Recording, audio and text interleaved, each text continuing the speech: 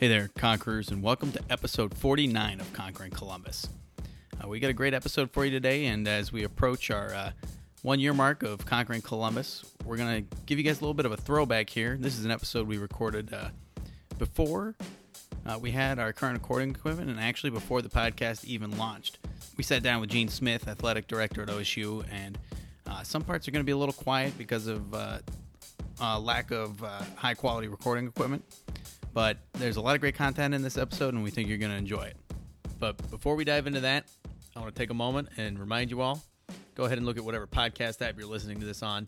Click that subscribe button. It really helps us out, and it'll make sure you guys never miss a single episode of Conquering Columbus. The last thing we want to do before we get this episode rolling is take a moment to thank all of our incredible sponsors here at Conquering Columbus. And that starts with AWH. AWH are builders of exceptional digital products for the web and mobile that drive business for select growth companies. With over 4,500 applications developed and 10 million users enjoying AWH applications, they are focused on solving problems and improving lives through better software applications. If you want to find out more about AWH, check out awh.net, which will be linked in the show notes, and tell them Conquering Columbus sent you. Conquering Columbus is also brought to you in part by the Sundown Group. For those of you who don't know who they are, the Sundown Group is an Ohio nonprofit that helps connect entrepreneurs to investors, mentors, talent, and capital through business pitch events, workshops, and classes offered throughout Ohio. More information on the web at sundownfirst.org. And our last sponsor is Facilities Management Express, or FMX for short. FMX is actually founded and headquartered here in Columbus, Ohio. They're a startup software company. What's really cool about them, there's a lot of competitors in this space, but they made a name for themselves by designing an easy-to-use and tailored-fit facilities maintenance and management software. They serve industries ranging from churches and schools to property management, manufacturing, and fast casual restaurants. You can learn more or check out a free trial at gofmx.com. Mike here again. And if you want to be a sponsor of Conquering Columbus and have your message heard by conquerors across the city, please reach out to me at mike@conqueringcolumbus.com. And one last thing before we get this episode rolling, Conquerors, we want to hear from you. There will be a quick survey in the show notes of today's episode, and if you guys could fill that out for us, we'd really appreciate it. All right, Conquerors, let's get the show on the road.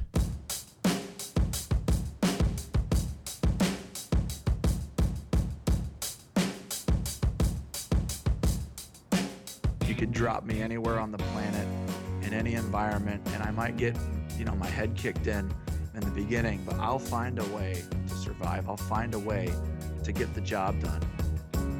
Yeah, there's a little doubt, but you know what? Once again, I think of that guy in my ear. I think about stepping up to the stage. I think about the challenge. I've lost sometimes, but I've won more than I've lost. And so, I bet on me any day. Choosing greatness. Greatness doesn't choose you. You have to choose it. And, it's hard. I think there was a hunger in me.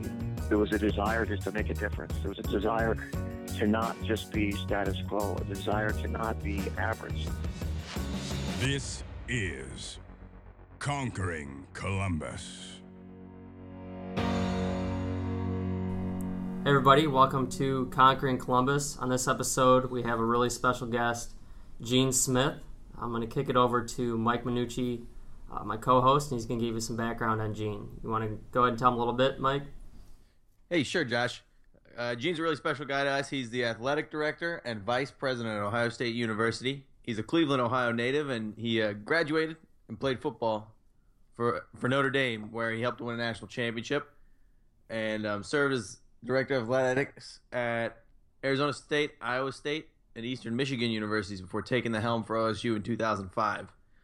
Since then, things have gotten really good for Ohio State. The NCAA graduation success rate for over 1,000 student athletes has gone from 80% to 89%, and the football team has improved from 55% to 81% in 2015-2016, all while winning 7 different NCAA-recognized national titles in various sports.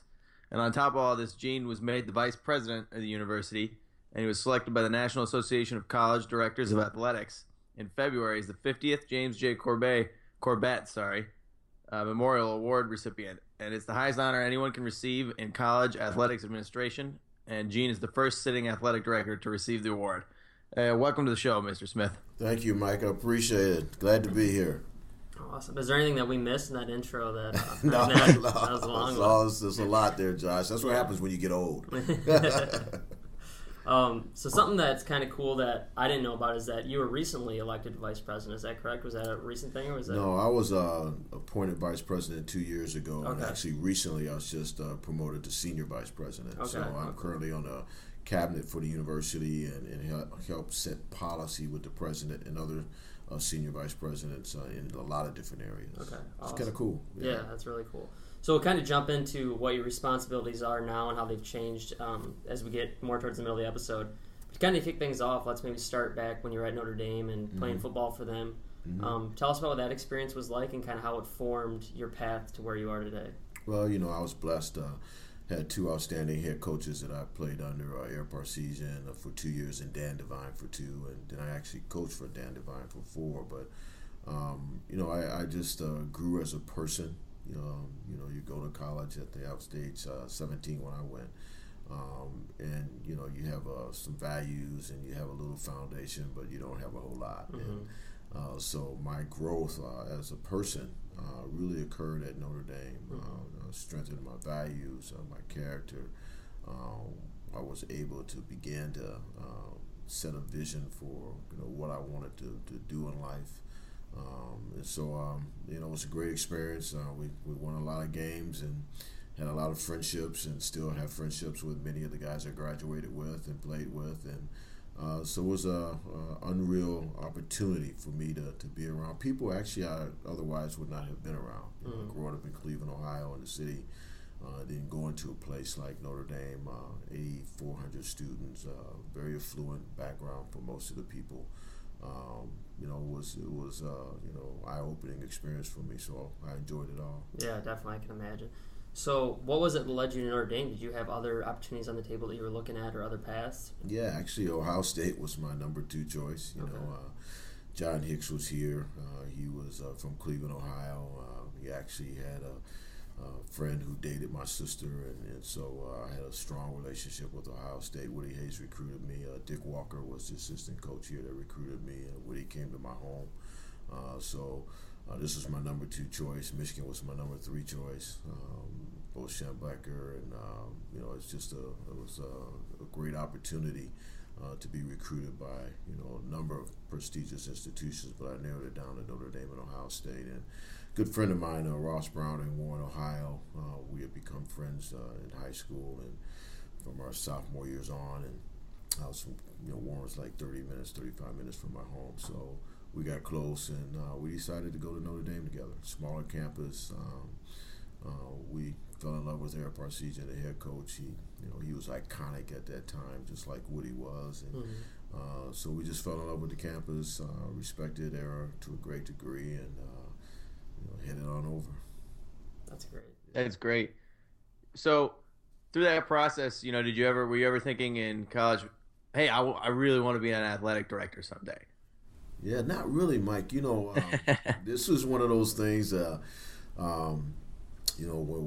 lessons that I learned from my father. My father was an electrician, and he always taught me to do whatever job you have, do it excellently, be good to people. And when I left Notre Dame, actually I coached at Notre Dame when I graduated for 4 years. Dan Devine retired, so then I went to work for IBM for 2 years, selling computers in the early 80s, and the defensive coordinator I played for at Notre Dame had become the athletic director at Eastern Michigan University.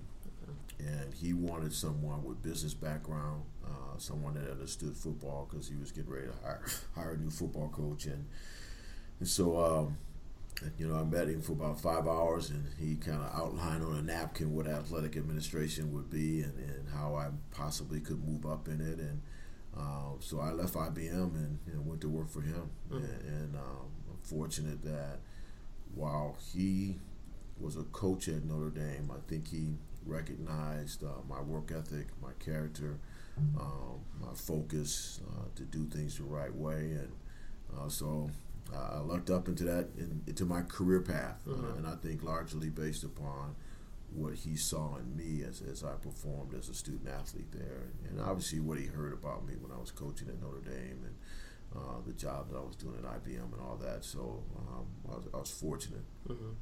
And so during those coaching periods, is there something that you think, and you guys won a national championship during that period, correct? Mm-hmm. Is there something that you think made you separate yourself and the other coaches on your staff from all the other colleges around the country? Is there something that, what I always thought was kind of crazy wrestling under Tom was that he had a really unique way of handling his athletes, motivating them, and understanding that each person gets motivated a little bit differently. That's right. No, that all started for me at Notre Dame.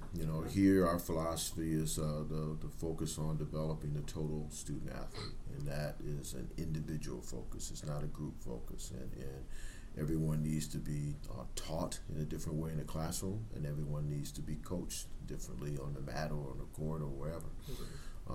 And so at Notre Dame, when I was coaching, actually, that's really where I kind of developed that philosophy and focus. And I was, again, lucky because I moved straight from playing to coaching. I was coaching guys that I used to party with. So I knew them, okay? So I knew that certain players, needed to be yelled at. I knew certain players you couldn't yell at them because it would be ineffective. And so I kind of developed that strategy from there. So in athletic administration, that's always been one of my top philosophy is focus on the individual, not just their athleticism, focus on who they are, what's between the ears and what's in the heart. We're able to recruit talented and gifted people here athletically. We can develop them physically. We can teach them on the mat. But what's between the ears and what's in the heart matters the most. And so how do you make sure you make that connection to inspire and motivate them where it counts? And so I learned that at Notre Dame, and it's carried. That's been my top philosophy everywhere I've been. That's great. And I hire coaches who understand that. As a coach at The Ohio State University, you have to understand and accept that is how we're going to operate. If you can't operate that way, you can't work here. It's that simple. Yeah, I really like that, building the entire individual as a whole athlete, not just athletically, but I think it says socially and educationally on the Ohio State website. But you've always had a bit of a focus on education and the whole athlete throughout your career as an athletic director, and even at your other roles. So I guess my question is, I believe you were the first person to graduate from college in your family, correct? Right. Yeah. Is that part of the reason that you focus heavily on education, where some athletic directors are more focused on winning national titles, especially in the big sports like football and basketball? Yeah, that's part of it. I wasn't a great student in college. I wasn't a great student in high school. In fact, my dad, after the 8th grade, I came out of middle school and actually 9th grade, he sat me down and said, "You're not going to John F. Kennedy High School," which was the public school that I would naturally progress towards, and where all my boys were going. And he said and told me I was going to go to Chanel High School, which you guys are familiar with. It was a great wrestling program. But we went, so he told me I was going to go to Chanel High School, all boys, Catholic, private, all that, and I bust out there, and I was one of 3 black students in that school of 800, and so my first year was traumatic, and I was behind significantly academically because super majority of those guys, went through a Catholic system, the St. Pius, all the way through, and so I was really behind. I had to catch up in math and English. So my appreciation for having people help others academically comes from my personal experiences, because I had tutors at Chanel. Then when I went to Notre Dame, I had to go before a committee to actually be admitted to Notre Dame, as did some of my teammates. We had a guy there by the name of Nick DeChico, who was actually the fencing coach, but he was also the academic advisor for football. And I would not have made it through school were it not for Nick. And he worked with me, got me tutors, and in my junior year I was on my own, but my freshman year, sophomore year, he got me right. And so I've always had help. So I understand that you have to be sure that as we understand our first-year student athletes coming in, what are their academic deficiencies that they need strengthened, which is why we now have, I think, 6 learning specialists in SASO. I changed that model when I came here in 2005. We started hiring learning specialists to work on people's math deficiencies, English deficiencies. So the first year is critical. If you don't get them right the first year, they're always catching up. Yeah. And so I focus on that because that's what happened for me. So it's personal. It goes back to the fact that you're right that I was the first one out of my family, but it also goes back to my experience in high school and in college. Yeah. So it sounds like you had a really great vision for understanding the focus on the individual rather than the whole scheme of things, that if you focus on the individual, the scheme will come together. Right. And it also seems like, when I first came here, a lot of people ask me, like, was it hard to balance athletics and academics at the same time at being on Division I level? And for me, I tell them, I think it would have been harder if I wasn't involved in athletics at Ohio State, because it kept me structured, it kept me everything, all the resources I need were there for me, and I knew that people cared, and there was a big focus. Even if you exceeded in athletics and you didn't do it in academics, the coaches, they didn't look at you the same. They wanted the whole package, which I think is a really cool value you've been able to instill in all the coaches that you've hired, which is a really awesome thing to see. Absolutely. I got to give a quick shout out to Mr. John Macco. He was our counselor while we were on the team, and he's the man. And I think that the atmosphere at OSU, especially, you get that feeling that, hey, it's not just about sports. You've got tutors, you got all these resources that you can access any day. And I think they recently changed Yunkin, so it's open any time. You can go in there, you swipe in, and you can get in any time to use computers and stuff. And it's just, almost sometimes it seems like some people don't realize the advantages they're having or don't take full advantage of it, which is really, frustrating for me, I think, when I saw, if I ever saw a teammate who was struggling in a class and I'm like, hey, you getting tutors? And they say, no. I'm like, what are you doing? Yeah, that's right. That's the culture. You got to have, a lot of situations is athletes helping athletes. And because, as you guys know, you have teammates that, sometimes it takes that person within the team, and I used to call them locker room guys, to make sure that you help one another. It's typical group dynamics. Every team has, 1 or 2 or 3 on the edge, and it's incumbent upon the teammates to help keeping them from falling off, and that's the culture you want to create. And so we know who they are. We know every sport has them. And we keep on top of those young people who may not take advantage of all the resources or just trying to skate. And so what you want to do is inspire them so that hopefully, I call it the light bulb moment, somewhere in their 4 or 5 years with us, that light bulb comes on, and then they catapult.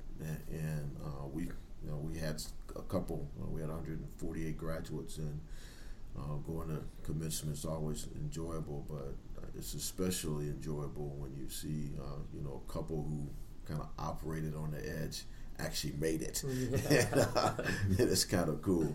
There's a great story about Corey Smith, one of our wide receivers who was a junior college transfer, and he openly talked about his lack of focus academically. And he was right. I mean, his last semester, I met with him twice in the last 4 weeks, and this position coach to go over exactly, okay, where is he, what does he got to do, and his academic advisor, Brett Wallers, where's he at, what's he got to do in this class, are we on top of that, does he have his tutors, just to keep the pressure on him, so he can graduate. And he openly talked about, I skated in the paper, so I'm not saying something that he wouldn't say. But, and that's the joy sometimes. Everybody's not going to be a 3.8 neuroscience person. But, if you get through it and you learn something along the way about yourself or something in the classroom, that's outstanding. Yeah. It is outstanding. Yeah, it's funny because, like, in wrestling, I mean, you really don't have a professional aspect to look forward to. So I can't really relate to the ones who are in basketball and football and they can see that professional career ahead of them. Right. To sit back and be able to focus and say, okay, my academics still matter, even though I'll probably make millions when I leave here, is really impressive. And I think a lot of people don't think about that aspect because they don't want to put themselves in those shoes. But it's real, and I think it's something that you think about probably on a daily basis when you're a student here. So it's cool that that focus has still been put on academics and been left there. But something that I want to kind of talk about, because I think the real meat of this conversation will be once you make it to Ohio State.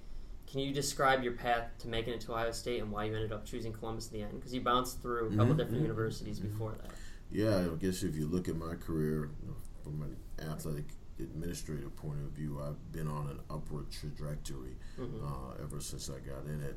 At Eastern Michigan University, I was there for 10 years, and we were blessed. We had 22 sports, and I learned a lot there. And a small school that had low resources relative to revenue, a lot of institutional support, so I learned a lot there. Then going to Iowa State University, larger budget, larger operation, bigger conference, grew there as well. And actually, in my time at Eastern and at Iowa State, I think I served on almost every single NCAA committee imaginable. I really was involved nationally, and that was intentional. I had two mentors who kind of helped me get involved nationally. And were they involved in the same field as you, those mentors? Yeah, so my one was Cedric Dempsey. He was the athletic director at the University of Arizona, ultimately became president of the NCAA. And Cedric was phenomenal for me and still is today. He lives in San Diego, actually. Then DeLar Stotts, the Texas athletic director, who had been at Kansas State and was at Texas, I think, 32, 33 years. He was a good advisor along the way. And so, as I moved into Iowa State, then I moved from there to Arizona State, larger resource school, bigger market, much tougher market. Probably learned the most at Arizona State. That was a saturated marketplace, very difficult to get attention for the teams because 75% of the people in the Valley were not from the Valley. They're from Kansas, Ohio, New York, and they're there for the sunshine. So, like Mike is in San Diego. Yeah, so some of us have it all. yeah, somebody's got it. But then, so it was a natural progression for me. I never applied to any of those jobs, none of them, and I really believe it goes back to what my dad taught me about. Wherever you are, the best job in the world is the job you have. Focus on that. Do that excellently. Differentiate yourself constantly. And so I believe that in all the jobs that I was fortunate enough to be recruited to, people nominated me. And actually, Ohio State I turned down twice. I was living in Arizona. I had a pool in the backyard. I'm from Cleveland, so why do I want to move back? So, plus I hadn't finished things at Arizona State. At Eastern Michigan and Iowa State, all the goals I set, I completed. So I was ready for a transition. At Arizona State, I needed another probably 2 to 3 years to get done what I wanted to get done there. So I had a lot of trepidation about leaving a place where that wasn't finished relative to the goals I set. But then it's Ohio State. So in the end, my wife and one of my good friends, kind of pushed me over the edge to go to the interview. When I went to the interview, and it's like, okay, no brainer. If they offer it again, I got to go. So I was on a natural progression to be here. All my experiences provided me a chance to be kind of uniquely prepared for this complex program, because it is complex with 36 sports, 1,000 athletes. We're the largest in the country. Stanford's number 2 at 35. And when you think about the acreage and the square footage of all of our facilities, the $150 million operation, it's a big business. Yeah. Absolutely. I really like that perspective from your dad about, being the best at whatever job you're in. I think that, a lot of times these days people get frustrated, especially since, it's kind of hard to find your ideal job today. And people get frustrated and maybe don't work as hard or don't put the effort in that they would if it was a job that they loved every day. But, working hard and doing your best in your job today might get you that job that you want every day tomorrow. Exactly. And what were some of those ups and downs in between jumping between those universities and then ending up here, did you have any things that you experienced that you consider big losses that kind of made you stronger? And then what were your big wins through those processes? Yeah, you know, the Eastern Michigan, when I first started, so at Eastern Michigan, I was, Paul Schultz had hired me. I was associate athletic director for him for 2 years. Okay. And then he retired, and I became the interim athletic director, actually, for 322 days. I was the interim athletic director, and I applied to be the athletic director. Did not make the final pool of 6. Mm-hmm. So they interviewed 6 people and asked me to tour them when they came on campus for the interview process, which I did, and took the high road. So that's kind of a better thing. Hey, we picked these people for your job, but you want to show them around. Exactly. So, you know, that was a weird thing. So, again, that moment of taking the high road, you know, be professional, I did that, and I'll never forget it. I got all 6 candidates had done their thing, and the vice president who was running the search called me and asked him if I would meet him at this little bar, 6:30 at night, and I thought he was going to ask me for my thoughts on the 6 candidates so that they can make a selection. And we had a couple beers, and he finally said, we met as a committee, and we realized you're the best candidate. That's awesome. So moral of the story, get your bosses a little bit tipsy. This is right, a couple beers, exactly right. But, he, what it did, though, it was probably one of those first moments of realizing that you have to always do things the right way. Because I could have been pissed off. Mm-hmm. They asked me to tour 6 guys for the job that I wanted. Mm-hmm. And I could have, gone the other way behaviorally. Mm-hmm. But my attitude was highly positive with passion. I was, at the highest level with my personality. And I think it continued to differentiate me, mm-hmm. As the committee and other people watched me execute what they asked me to do. But that was a tough time. Mm-hmm. That was a tough time. I had been there for 3 years basically, and worked hard, and I felt I should have had a shot to get the interview. Mm-hmm. I didn't think I deserved the job, but I thought I should have been one of the 6. Mm-hmm. I wasn't even one of the 6. So that was one of those experiences. Probably the other one was at Iowa State. I was a city guy basically growing up in Cleveland, and I'm going to Ames, Iowa, 25,000 people and 25,000 students in the school. Not a whole lot of people look like me. Not a large African American population. So knowing that in the 99 counties in Iowa, that there was less than 2 million people in that state, so you really had to get out. Knowing that I would face some challenges in different parts of the state, not Ames, not where I was, not Des Moines, the big city there, but different parts of the state. Mm-hmm. I knew I needed to get out, and I knew I would face some, challenges, mm-hmm. and those were hard. Those were sometimes hard to stay at the high road mm-hmm. when you encounter that in some small town. Mm-hmm.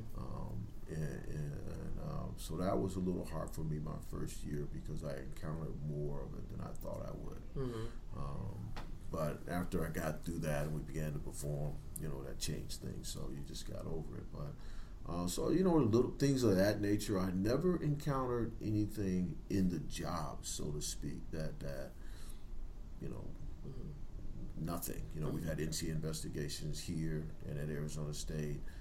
We had the big one here with football and all that. But those are challenges, but sometimes that's part of the job. Yeah. And you just have to provide leadership and get through them. But so those are probably a couple examples. Yeah, definitely. It seems like you've just always had a good idea too of keeping a long-term vision, and that's, I feel like, part of the high road, and then a confidence in yourself that no matter what happens, you're going to end up making it through. Which is true. That's true. I think a crucial point for anybody taking their career and their life in general that's listening is keeping that long-term vision in mind and not letting small stumbles kind of hurt you along the way. Right. Stay core, stay grounded in your values. Integrity is something that I have that no one could ever take from me. My family is at the top of the pyramid. My spirituality is a part of me. So you have to keep your values, and anything that gets in the way of your values is when you got to stop and pause. And that's hopefully that allows you to execute at the highest level. You stay true to those. And did that? Go ahead, Mike. What were you going to say? Okay, I was going to say absolutely. And you mentioned the tattoos and that rough patch kind of in the middle of your career. So that was one point we wanted to talk about. And I'm sure most of our listeners out there know what happened in 2010 with the football team. But what we wanted to talk to you about is after players receiving tattoos for memorabilia, things like that, Jim Tressel has to step down. What we want to talk about is your leadership during that time, and how did you manage to keep the team and the school focused and turn things around so quickly, because it was a quick turnaround.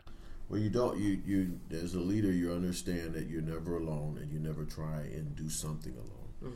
So I gathered a great team internally of staff members, a great team at the institution of senior leaders, and we focused on the issue constantly and communicated excellently, and we stayed the course on what was the right thing to do.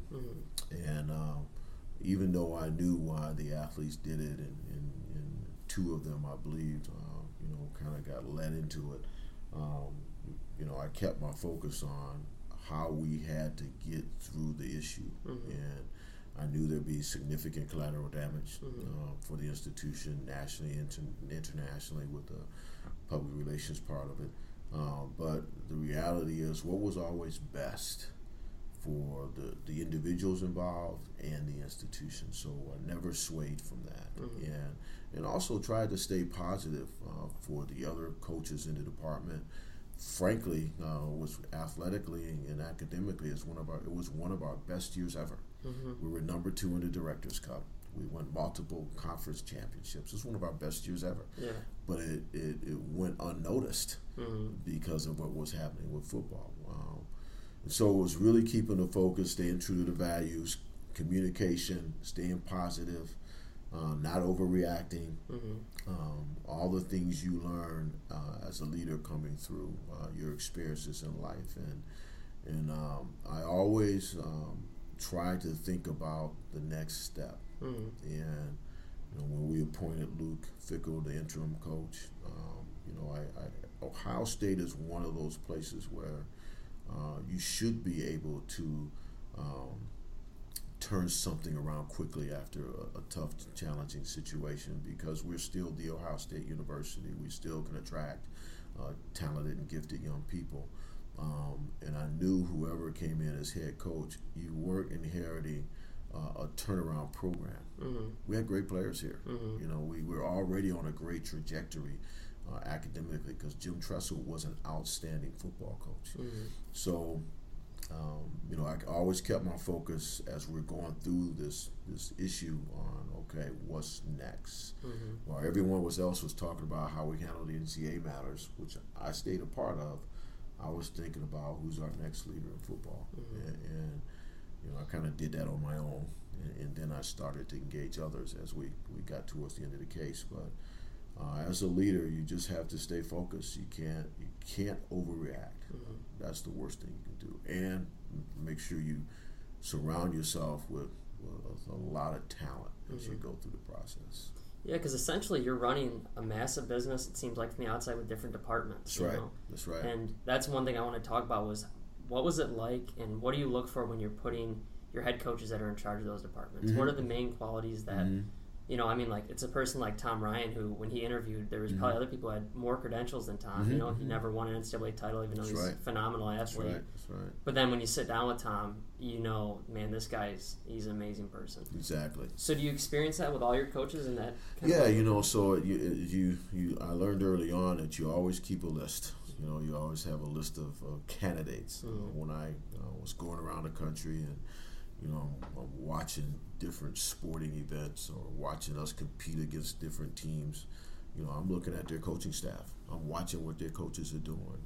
Jeff Carlston, our women's volleyball coach, we had played Ohio University in the NCAA tournament a couple years before we had to make a hire, and I remember watching Jeff coach his team with that passion and fire, and so I always keep a list.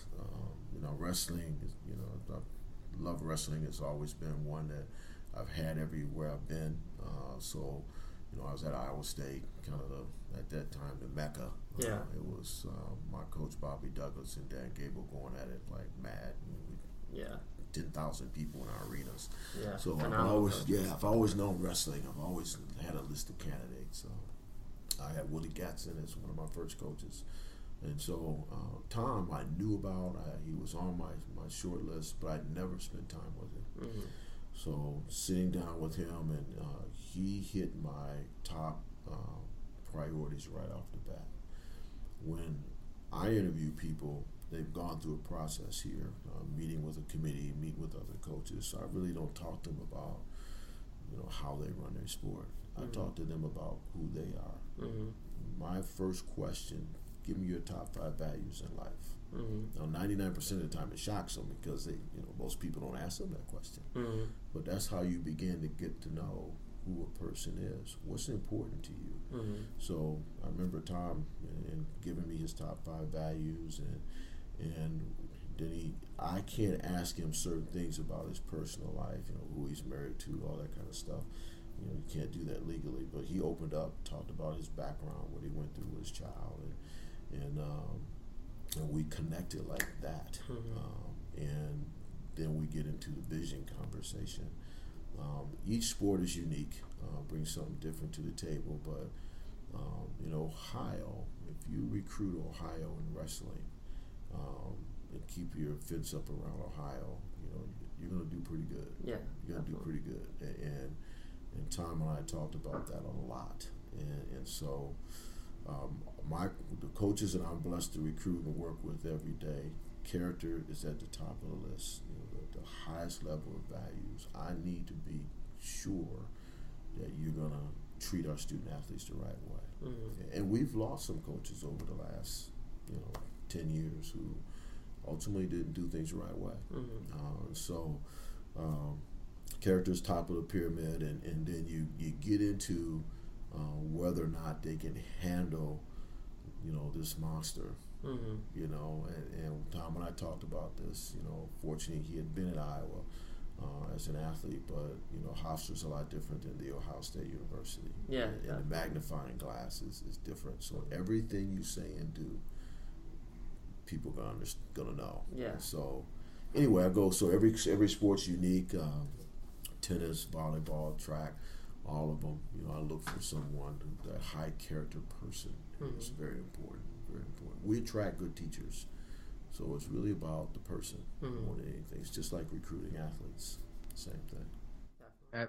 Absolutely, and so like we mentioned, wrestling, Coach Ryan, and football with Urban, and a bunch of other sports. I think volleyball, women's rowing, pistols, fencing, synchronized swimming. Yep. Others, they've all won Big Ten national titles under your leadership, and so my question is, what allows you to bring out the best in these teams, and the best in the university? Is it like we were just talking about? Is it the right coaches? Is it recruiting the right athletes, having the best facilities? What aspect do you think would be the most important to excelling on at a high level? Well, it's actually all of that. You can't single out one thing. The coach is the most important part of it all, because that's the leader, and making sure you have that right person to lead the program, because they have to orchestrate every single element of running the program, the recruiting, the teaching and the hiring of assistants, the budget management, the equipment management, all those type of things the coach has to do. But you have to put in place the resources necessary for that coach to be successful, and that means putting in the resources necessary for the athlete to be successful. Having the academic support that's needed. We have over 160 tutors now in different areas, and those tutors are for every single level of student athlete academic capacity. You have those who are at risk. You have the Chris Diaz of the world in tennis, who aspires to be a doctor, so you have that whole spectrum, and so you You have to put the facilities in place. You have to put the support people in place, the trainers, all the aggregate. There's no single one thing that you could say is the magic. Besides having the right head coach, you got to have that person. This is the best group of coaches I've ever had in my tenure, and you have to create a platform where that talent and that skill can continue to grow. Urban Meyer continues to grow. Tom continues to grow. We have a thing called Lessons Learned. Probably do it 8 times a year when we bring all the coaches together, and we usually have different topics that different coaches present. So they share what they do, and so we've created an environment where Tom can call Ty Tucker in our tennis program and say, "Hey, I'm dealing with this issue. Have you ever dealt with it before?" Or Rustam in gymnastics can call Urban Meyer and say, "Hey, Urban, you got time? We're getting ready to compete for the national championship. Can you run over and talk to the team?" You create that culture of togetherness with all that intellectual capacity and experiences among some of the most gifted in the business. So it's so many different things that answer that question. The core is the coach, but there's so many different things that you, as the leader, have to put in place with your team that you work with every single day to give the coach the resources to ultimately give the athlete what they need. So when I negotiated the Nike contract, the new contract, I had from every single sport. As I went into negotiations, I knew what I had to change. The number of jocks and socks for wrestling, I had to change all that stuff. So there's the shoes for track. So there's so many different things. So you can give the coaches what they need to give the athletes. And so that's a great question, but there's no single one answer because everything's so important.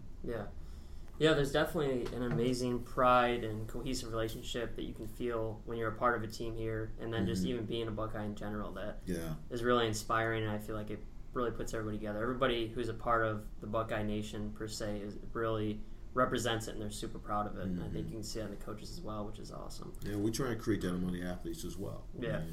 As wrestlers, you may have volleyball athletes in the stands, swimmers in the stands. Last weekend we were competing in tennis, and our men were competing and to move on to the Sweet 16, and we had some football athletes in the stands, we had some track athletes in the stands, and so it is creating exactly what you said, that cohesiveness and collaboration among the athletes and the coaches that hopefully helps everyone be inspired to go. Our study abroad program. Just reading the blogs from, we had football guys, had soccer, Lindsay Agnew was there in soccer, Michelle Burns in gymnastics, and we had pistol athletes there. So we reading their blogs about their experience helping young people in Jamaica. That's all that stuff you have to have. Yeah.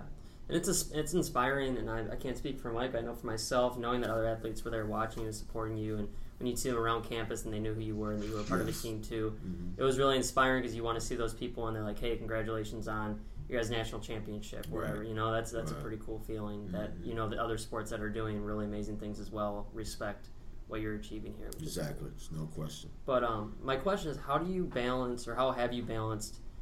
I think what makes Ohio State athletics really unique is you're balancing a business and relationships at the same time. So I'm sure, even between Tom and his athletes, like, he develops a really strong relationship with us, like I'm sure you do with your coaches.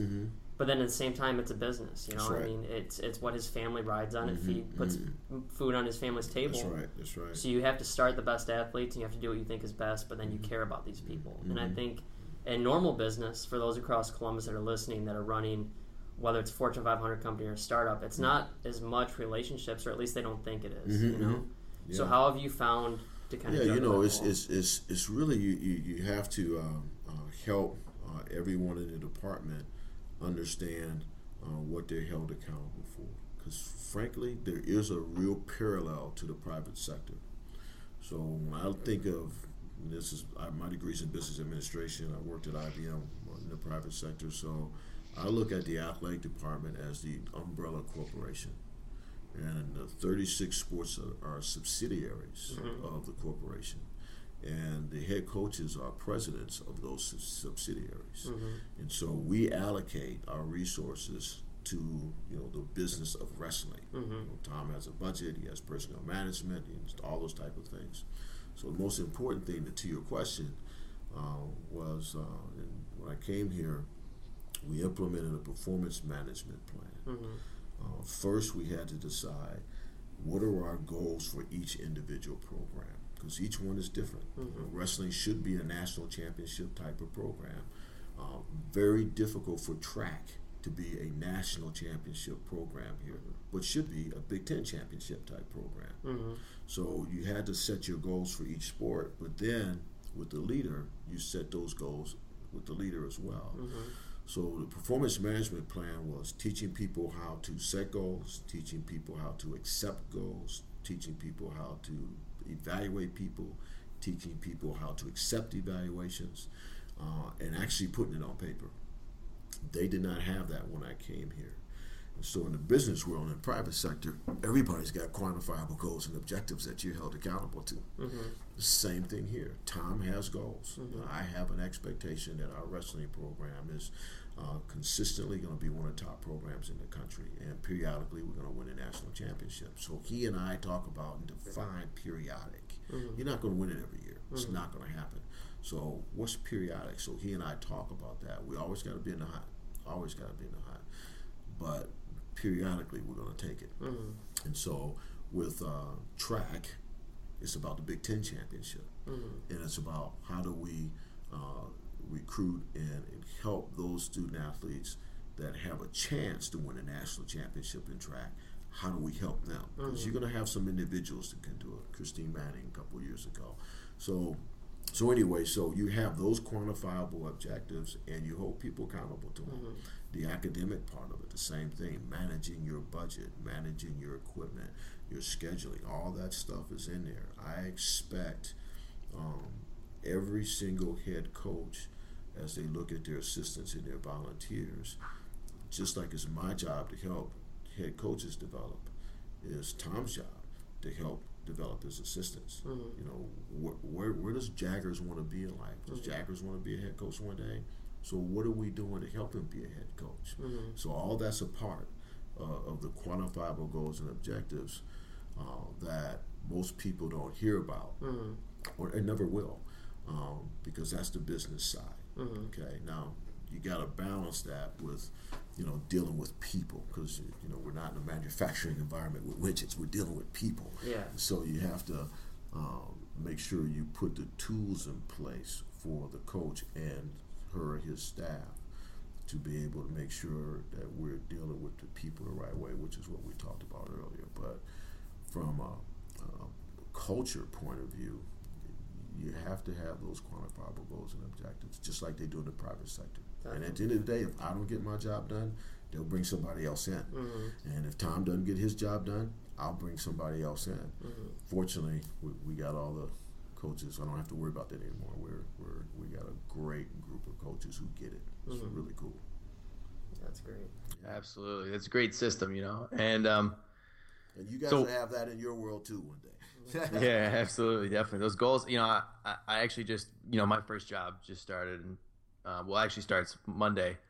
But you've got a quota, you've got all these goals, and it's very similar to the system that we had involved at Ohio State. But you mentioned the budgeting and how well you guys do at Ohio State. I think you recently gave a $39 million assessment back to the university this year, and the athletics department is entirely self-funded. And so how have you been able to achieve, such a great feat? And not a lot of other universities do that. Right. And how does that benefit the team? How does that benefit students at OSU? Well, the main thing is, first of all, our scholarships of that $39 million, $19 million represent paying for our scholarships. So we pay the full boat for our in-state and out-of-state scholarships, so we pay for that. Some of it is for services rendered, custodial services, rental space, things of that nature. We'll pay for that. But the rest is to support the academic mission. We transfer about $300,000 to the College of Social Work. and they do some work for us around our life sports program, but it's a lot to support them. The library, we just finished off a $9 million commitment to the library, where the Thompson Library, when they renovated it, they ran out of money. They didn't have enough money, so we made a commitment to give them $9 million over 9 years, and this year actually is the last year on that payment. We just made a commitment to help support the salaries of 2 police officers on campus. It's about $300,000.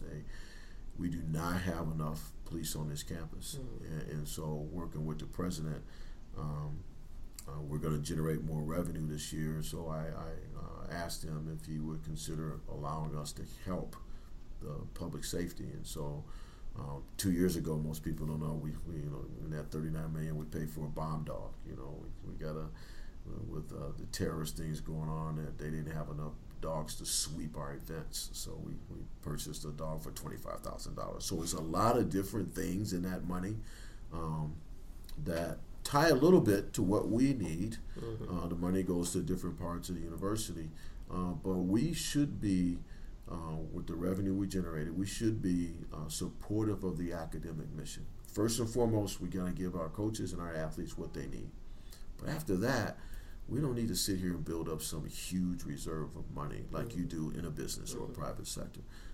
So it's really about trying to find different parts of campus that just do not have the financial resources, and how can we help them be successful.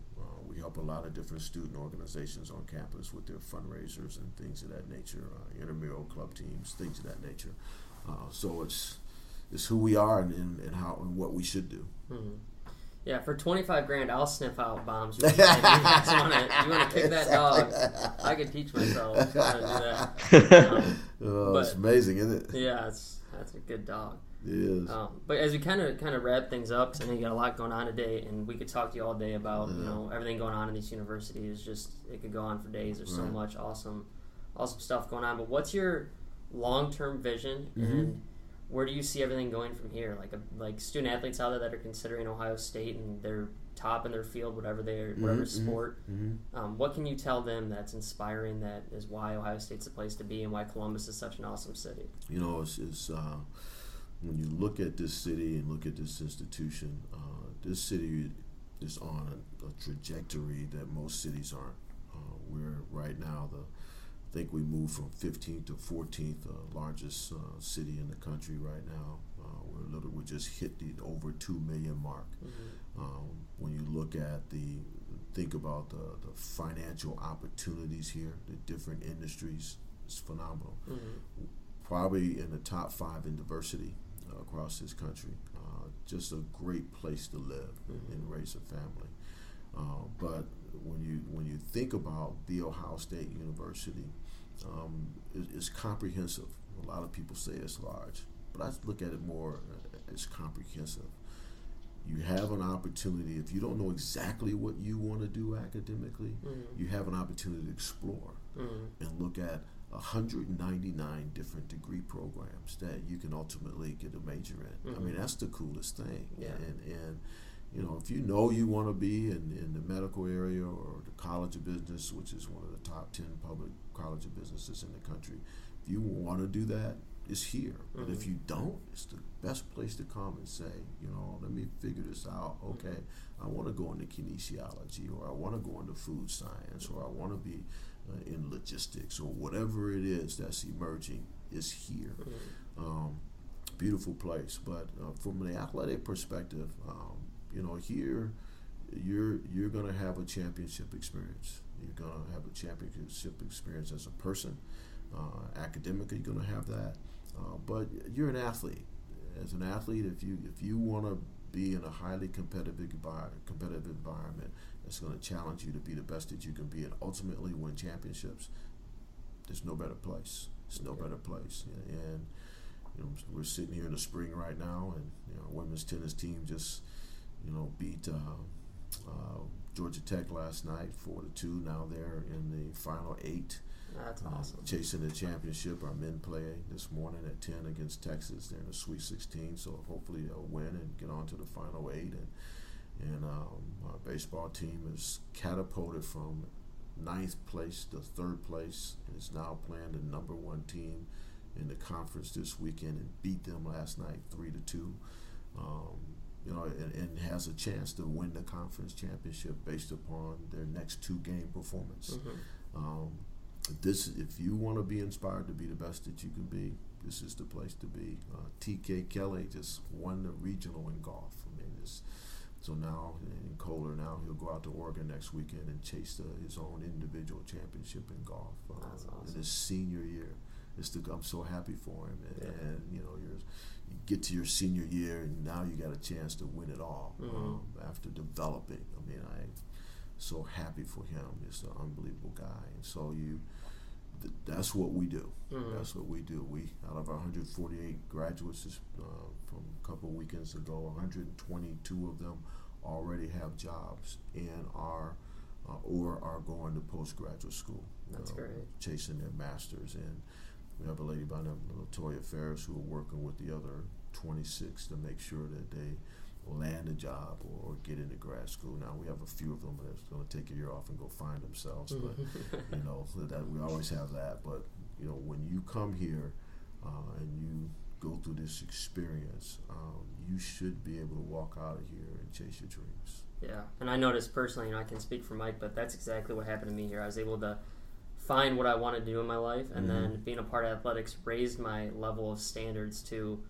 a level that'll affect what I achieve for the rest of my life. Yeah. Being surrounded by people who are doing amazing things, I couldn't possibly go on with the rest of my life and just think that it's okay to be average, because of the values that were instilled in me through athletics and academics while I was here, which is what it's all about. Yeah, it's great. Yeah. Absolutely, I completely agree. And that's I've mentioned it before, and I'll probably mention it a couple more times on this podcast. But being around guys that are at the elite levels of their sports and at the top of their game really makes you want to apply your talents and your efforts to things that you believe you're good at. That's right. That's what it's all about. So. Well, that's awesome, Gene. We thank you for your time. Thank and you. Kind of something that we like to do is recap some of the main key takeaways that I have as we were going through this. And I think a big thing was the long-term vision and relationships that you focused on throughout your life helped you get you to where you are, focusing on the next step, and then making sure you're doing right for all the people around you, underneath you, and above you, That's right. which is an awesome thing to go. And then working with goals and constantly evaluating those goals and making sure that you're on path. I think it's good to have, be stringent in what you want to achieve and then be flexible on how to get there. And I think that you've mastered that. And then when it comes to people, focusing on what's between the ears, I think was a huge comment. And then the final thing is just in your own personal life, differentiating yourself.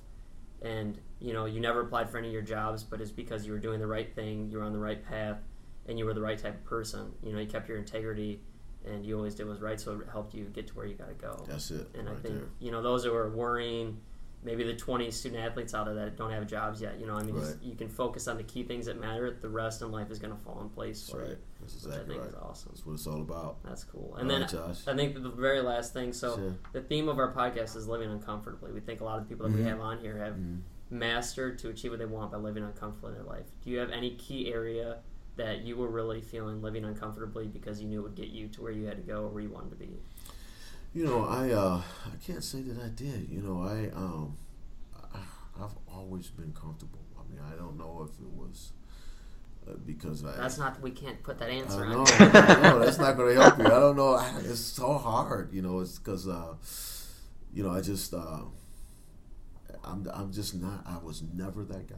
That's awesome. I was never this guy. I believe that when Dan Devine, the head football coach, asked me to stay on, and I was in my senior year, just finished playing, and he came in and asked me to stay on as a graduate assistant. Then he promoted me to full-time coach. I believe he came into that room. I wasn't a great player. I didn't start. I was a backup player. I played on all the special teams, but he knew I was a locker room guy. And I think he knew I had confidence, in which I did. I wasn't arrogant. I was just confident all the time, and I've been that way ever since. I can't say that I've ever been uncomfortable, except when I went from middle school to high school. Yeah. When I went from public school to private school. that was probably a defining moment in my life that my dad made me go through, and I'm forever indebted to him, because if I had gone to John F. Kennedy with my boys, I would not be here today. Mm-hmm. But he put me in an uncomfortable situation. There's a good one. I knew we'd get it out of you. He took me from public school to that private school, and for a good year, it was a nightmare. Yeah. And but it was the first place that I found organized sports, because I didn't have organized sports in the public school system that I went through. But when I went to Chanel, they had organized sports, and that I found it. I mean, if it weren't for that moment, I would have never found organized sports. I would have never gone to Notre Dame. I would have never improved my academic capacity. So there's one. My first year at Chanel, very uncomfortable. It was challenging. Had a couple physical fights that I, shouldn't have been in. Yeah. But I grew as a human being as I just stayed focused on getting it done. I was never a quitter.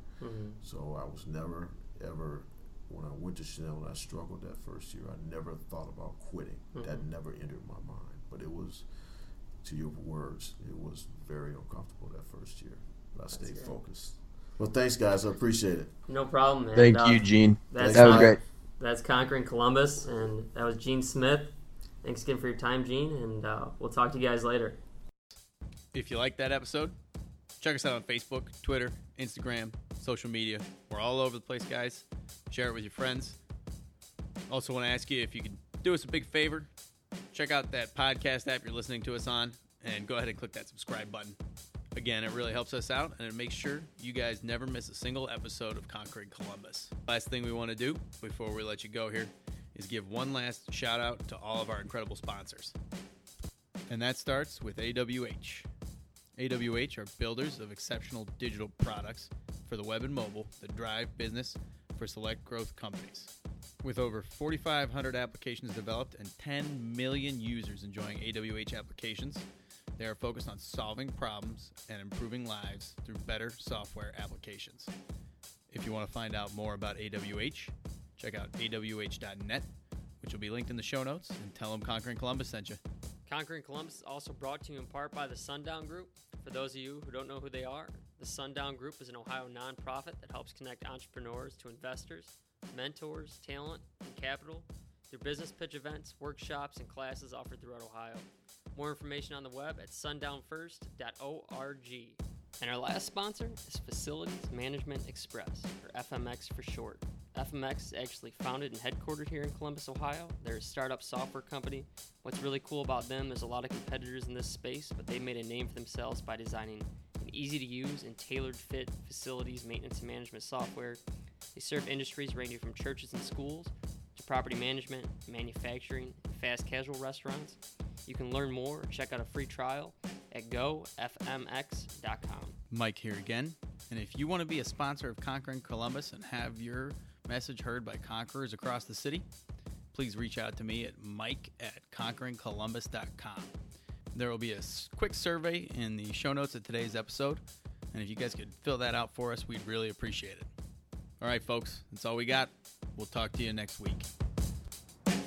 You could drop me anywhere on the planet, in any environment, and I might get, my head kicked in the beginning, but I'll find a way to survive. I'll find a way to get the job done. Yeah, there's a little doubt, but you know what?